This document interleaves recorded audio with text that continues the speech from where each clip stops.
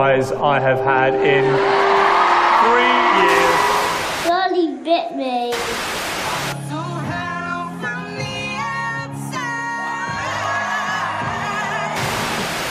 Ain't nobody got time for that. All right, here you go.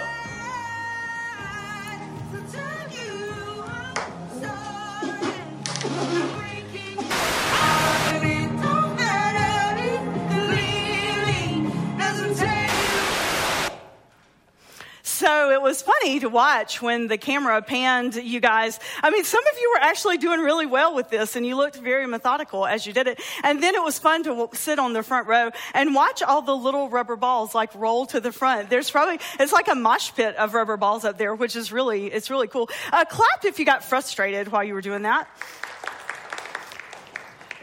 Clap if you thought it was fun.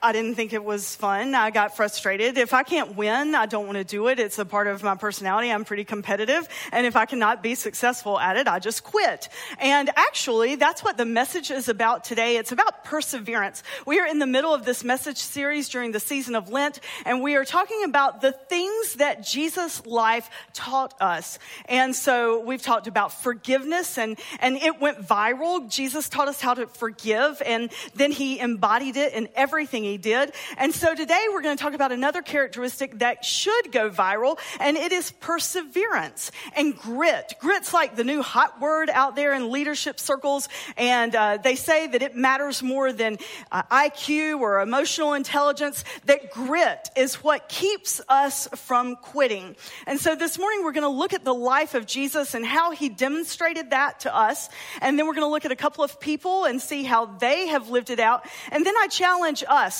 What are the obstacles that we are facing in our lives right now? What is getting in the way of us persevering through them and overcoming them? I want you to take a look at a picture on the screen. Who is this? Oh, I know you know who this is. If I know who this is, and it's a football analogy, I know you know who this is. Say it again. There you go, Nick Foles, exactly. He is the quarterback, or he was the quarterback, I guess he still is, for the Eagles, and they won the Super Bowl over the Patriots. Now, he embodies perseverance. He's been in the NFL for like 5 years. He's bounced between, that's right?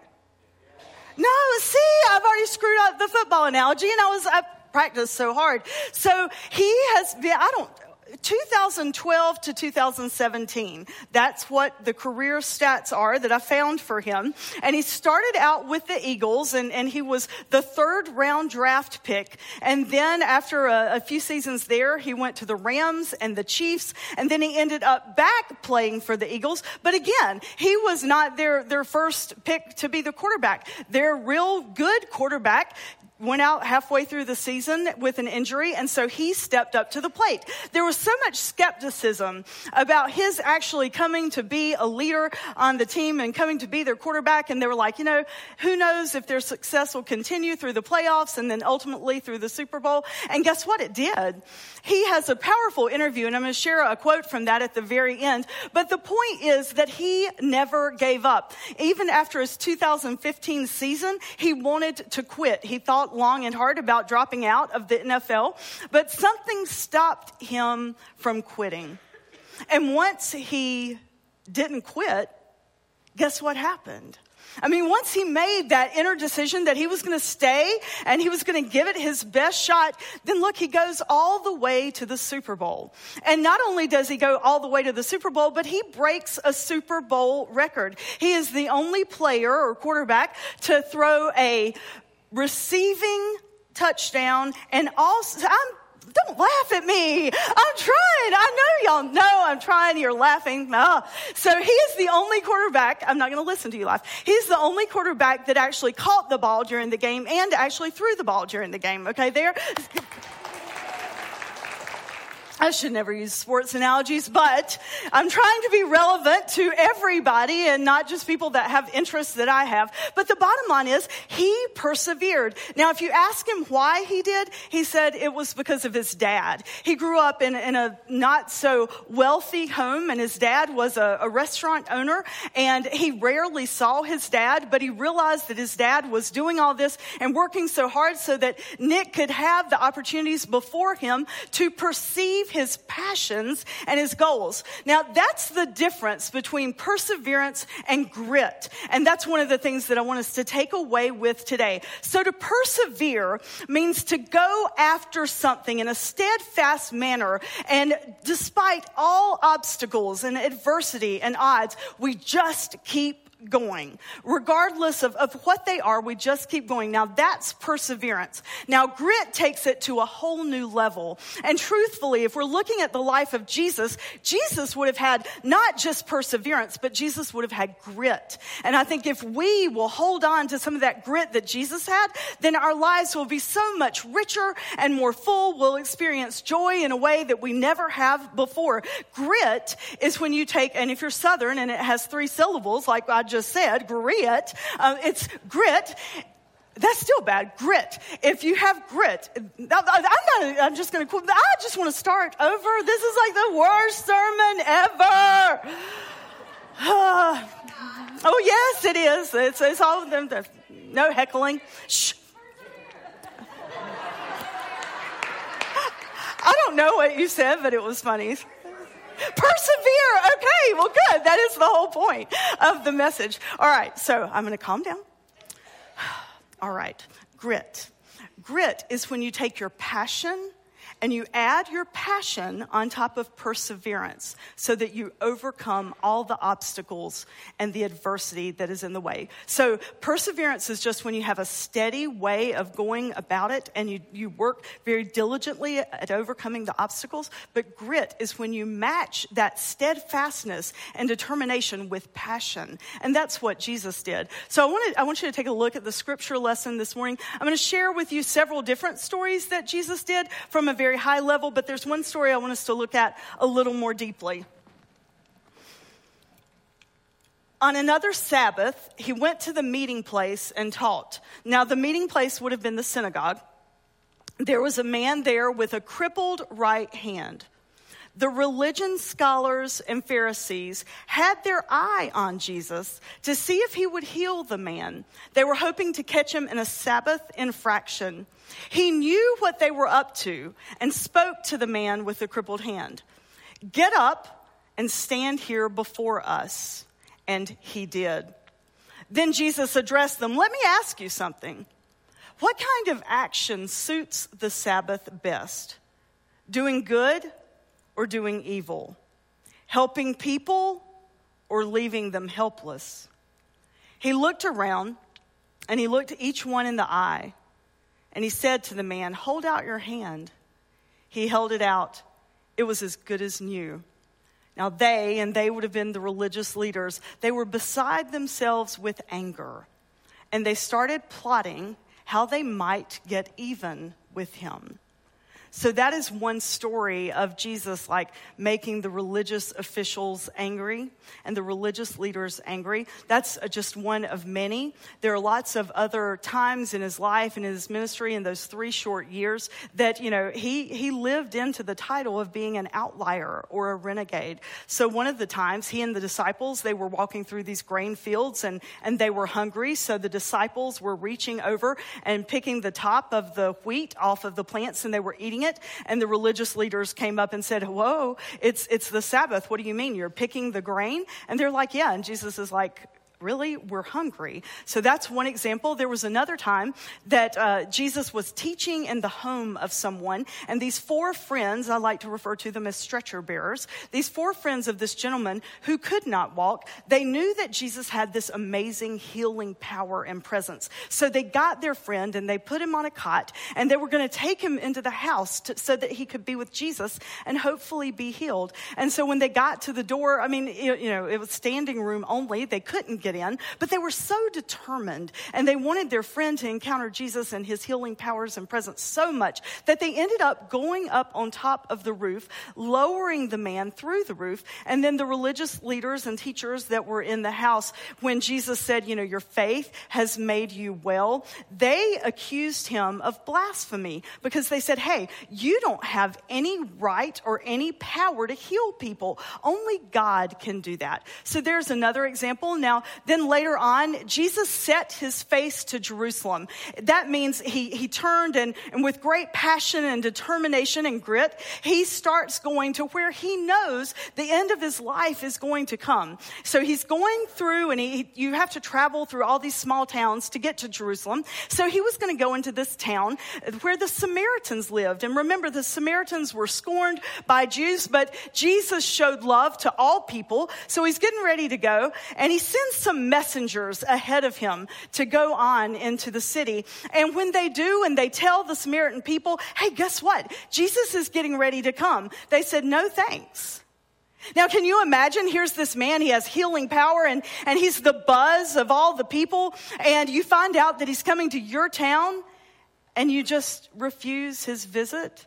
Well, that's what happened to Jesus. And then so he finally gets to Jerusalem, and he ends up, getting arrested and taken into custody. And while that's happening, his best friend, one of his closest 12, denies him 3 times. And Jesus told him, he said, look, Peter, you're going to deny me. And Peter's like, no way. There's no way I would do that. I love you. And then, sure enough, Peter denied him once, twice, and 3 times. When you read that story in Luke, you read that Jesus turned and looked at him. Can you imagine being Peter in that moment if Jesus turned and looked at you and had already predicted that you were going to be the one that let him down? And this was right after all of the disciples had disappointed him. I mean, think about getting your 12 closest friends. You are facing some huge battle in your own life, and you ask your people, your tribe, to come and get around you and pray with you and lift you up and surround you with peace and their presence, their ministry of presence. And then you ask them to be there for you, and they go to sleep, or they just flat out don't do what you asked. The different gospels tell that story differently, but that's basically what happened to Jesus when he went into the garden to pray after the Passover meal. He knew what was getting ready to happen, so he went to the garden and he prayed to God, Father, if there is any other way, will you please take this cup away from me? And he implored the disciples. He said, look, will you pray with me? These are the 12 that have been with him his whole 3 years of ministry. They knew everything about him. And he had predicted several times now that he was not going to be with them much longer. And they had to know the unrest that he was causing with all the religious leaders.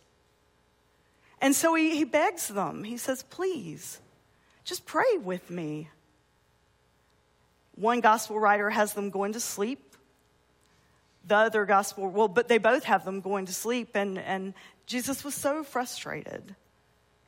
When he woke them up, he said, could you not just do that one thing? And then, when they put him on the cross, the women stayed nearby, but not the 11. One of them had already experienced death at his own hands because he had betrayed him, Judas. And the rest, we never find that they are around during the crucifixion. So here's Jesus, the one who has it all, right? He's the Son of God, the Messiah. People adored him. When he rode into Jerusalem that day, they lined the streets singing and shouting, Hosanna, Hosanna, in the highest. He was revered. Yet they kept turning their backs.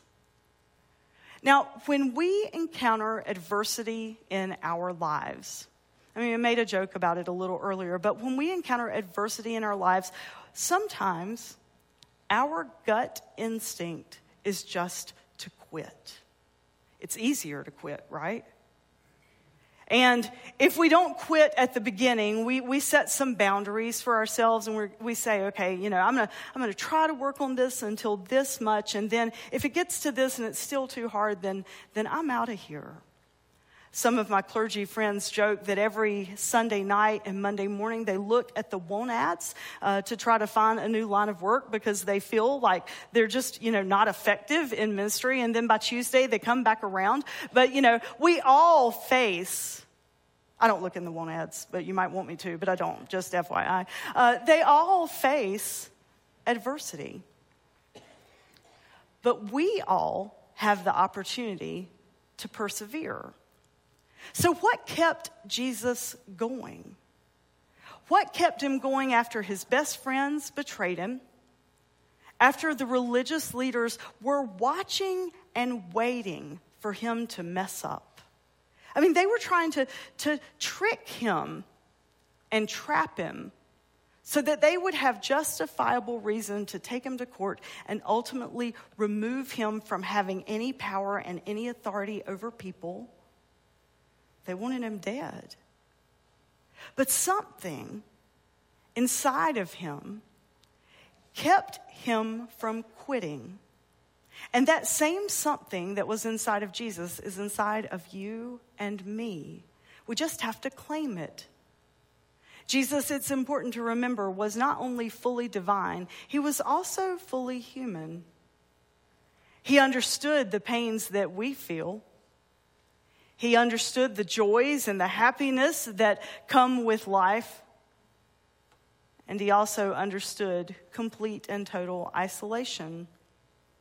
After all those examples and after all those years of people just waiting and watching for him to mess up so they could call him out on it, ultimately, he does get arrested and taken to trial.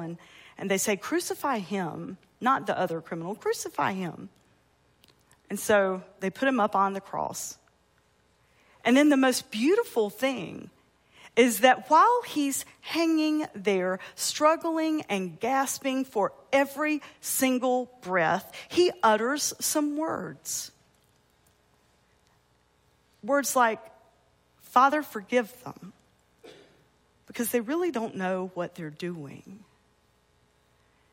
He reminded his family to take care of each other. Woman, behold your son, and son, behold your mother.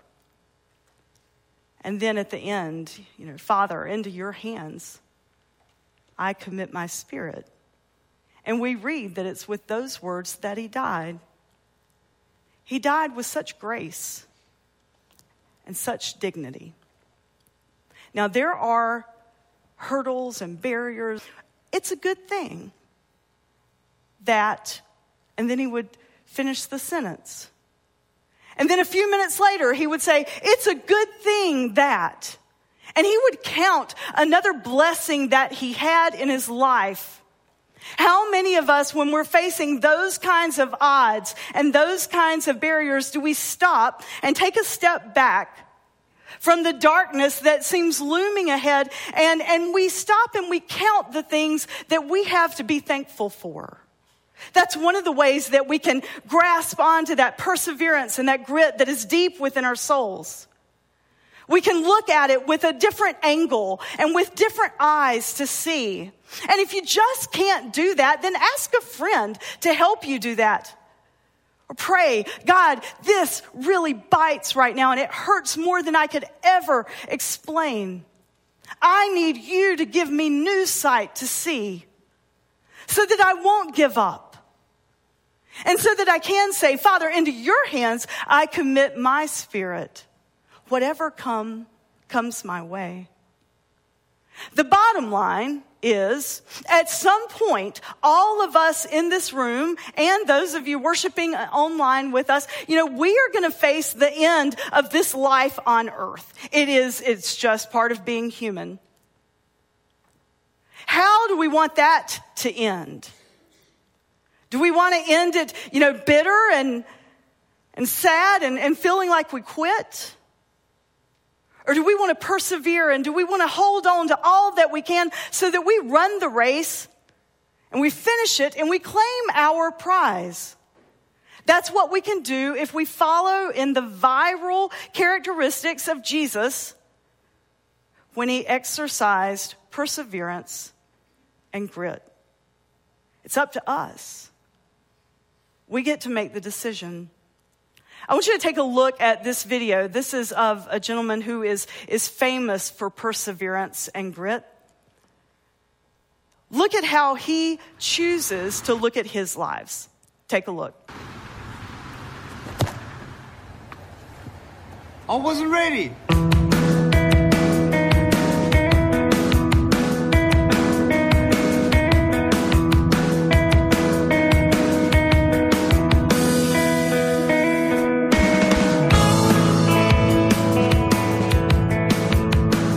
I have no arms and no legs, but I'm very thankful that I have my little chicken drumstick here.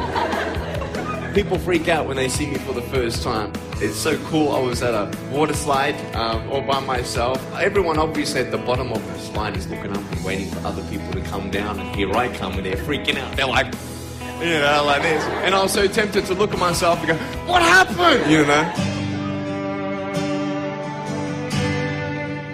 And there were times where I sort of looked at my life and thinking, well, I can't do this and I can't do that. And you keep on concentrating on the things that you wish you had or the things that you wish you didn't have. And you sort of forget what you do have. And there's no point, I believe, in my life where I wish I had arms and legs, I wish I had arms and legs, I wish I had arms and legs, because wishing won't help. But what I've seen in life are just a couple key principles, and the first thing that I've seen is to be thankful. It's hard to be thankful, man. I tell you, when I was 8 years old, I sort of summed up my life and thought, I'm never going to get married. I'm not going to have a job. I'm not going to have a life of purpose. What kind of a husband am I going to be if I can't even hold my wife's hand? It's a lie to think that you're not good enough. It's a lie to think that you're not worth anything.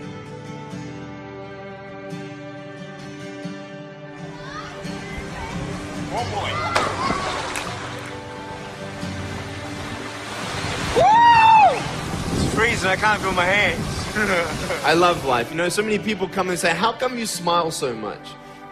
And I'm like, well, it's a long story. But it's very simple at the same time. You see, it's very hard to smile sometimes in life. There are things that happen that you don't know and you don't understand, and you don't know if you're going to get through it. You know, you go through your storms in life and you don't know how long this storm's going to be. And today I want to share with you some principles that I've learned in my life that you can use in yours.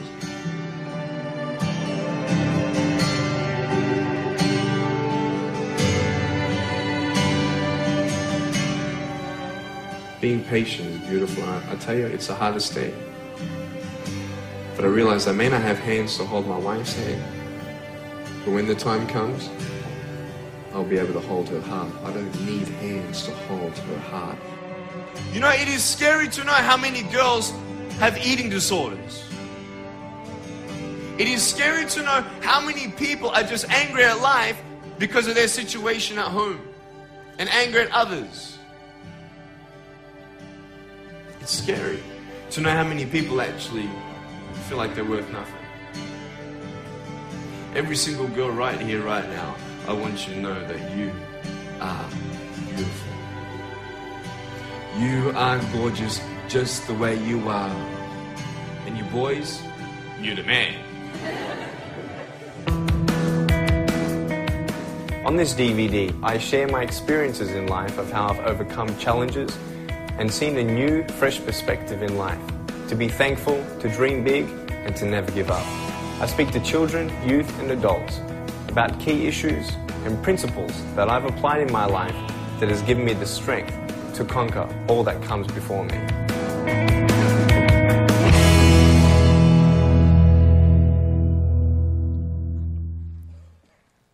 It's so powerful when he says, you know, we're lying to ourselves if we think we're not enough. We're lying to ourselves if we think we don't have what it takes to overcome all obstacles and barriers deep within us. We do. We have God. And God revealed God's self to us through the person of Jesus Christ, who came and showed us what it means to have grit and perseverance, despite all odds. Whatever you are facing today, whatever your obstacles are, or maybe someone that you love so dearly, just pray and ask God to help you see with a different perspective, and then give up control. We try to control things way too much as human beings.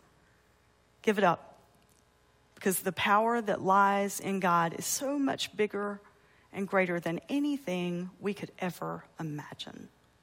Let us pray. Gracious God, you do hold us together. You hold us in and through all things, regardless of what the barriers and obstacles are that are in front of us. This morning, as we finish our worship together, I just ask that you help us feel your power and your presence so that we can confront the barriers and obstacles that we have in our lives, and so that we may run the race that is set before us, and you will help us on that path with passion and perseverance and grit. In Christ's name we pray. Amen. So hear this quote by Nick Foles. I think the big thing is, don't be afraid to fail. I think, in our society today, Instagram and Twitter, it's a highlight reel. It's all the good things. And then when you look at it, you think like, wow, when you have a rough day or your life is not as good as that, you think you're failing. But failure is a part of life. It's a part of building character and growing. And without failure, who would you be? I wouldn't be up here if I hadn't fallen thousands of times and made mistakes. We're all human. We all have weaknesses. And I think throughout this, just being able to share that and be transparent, I know when I listen to people speak and they share their weaknesses, I am listening. I'm not perfect. I'm not Superman. I might be in the NFL and I might have just won a Super Bowl. But hey, we still have daily struggles. I still have daily struggles. And that's where my faith comes in and where my family comes in. I think when you look at a struggle in your life, just know that it's an opportunity for your character to grow. And that's just been the message. It's simple. If something's going on in your life and you're struggling, embrace it, because you're growing. May you go and know that we can grow and face obstacles together in the power of God. Go in peace. Amen.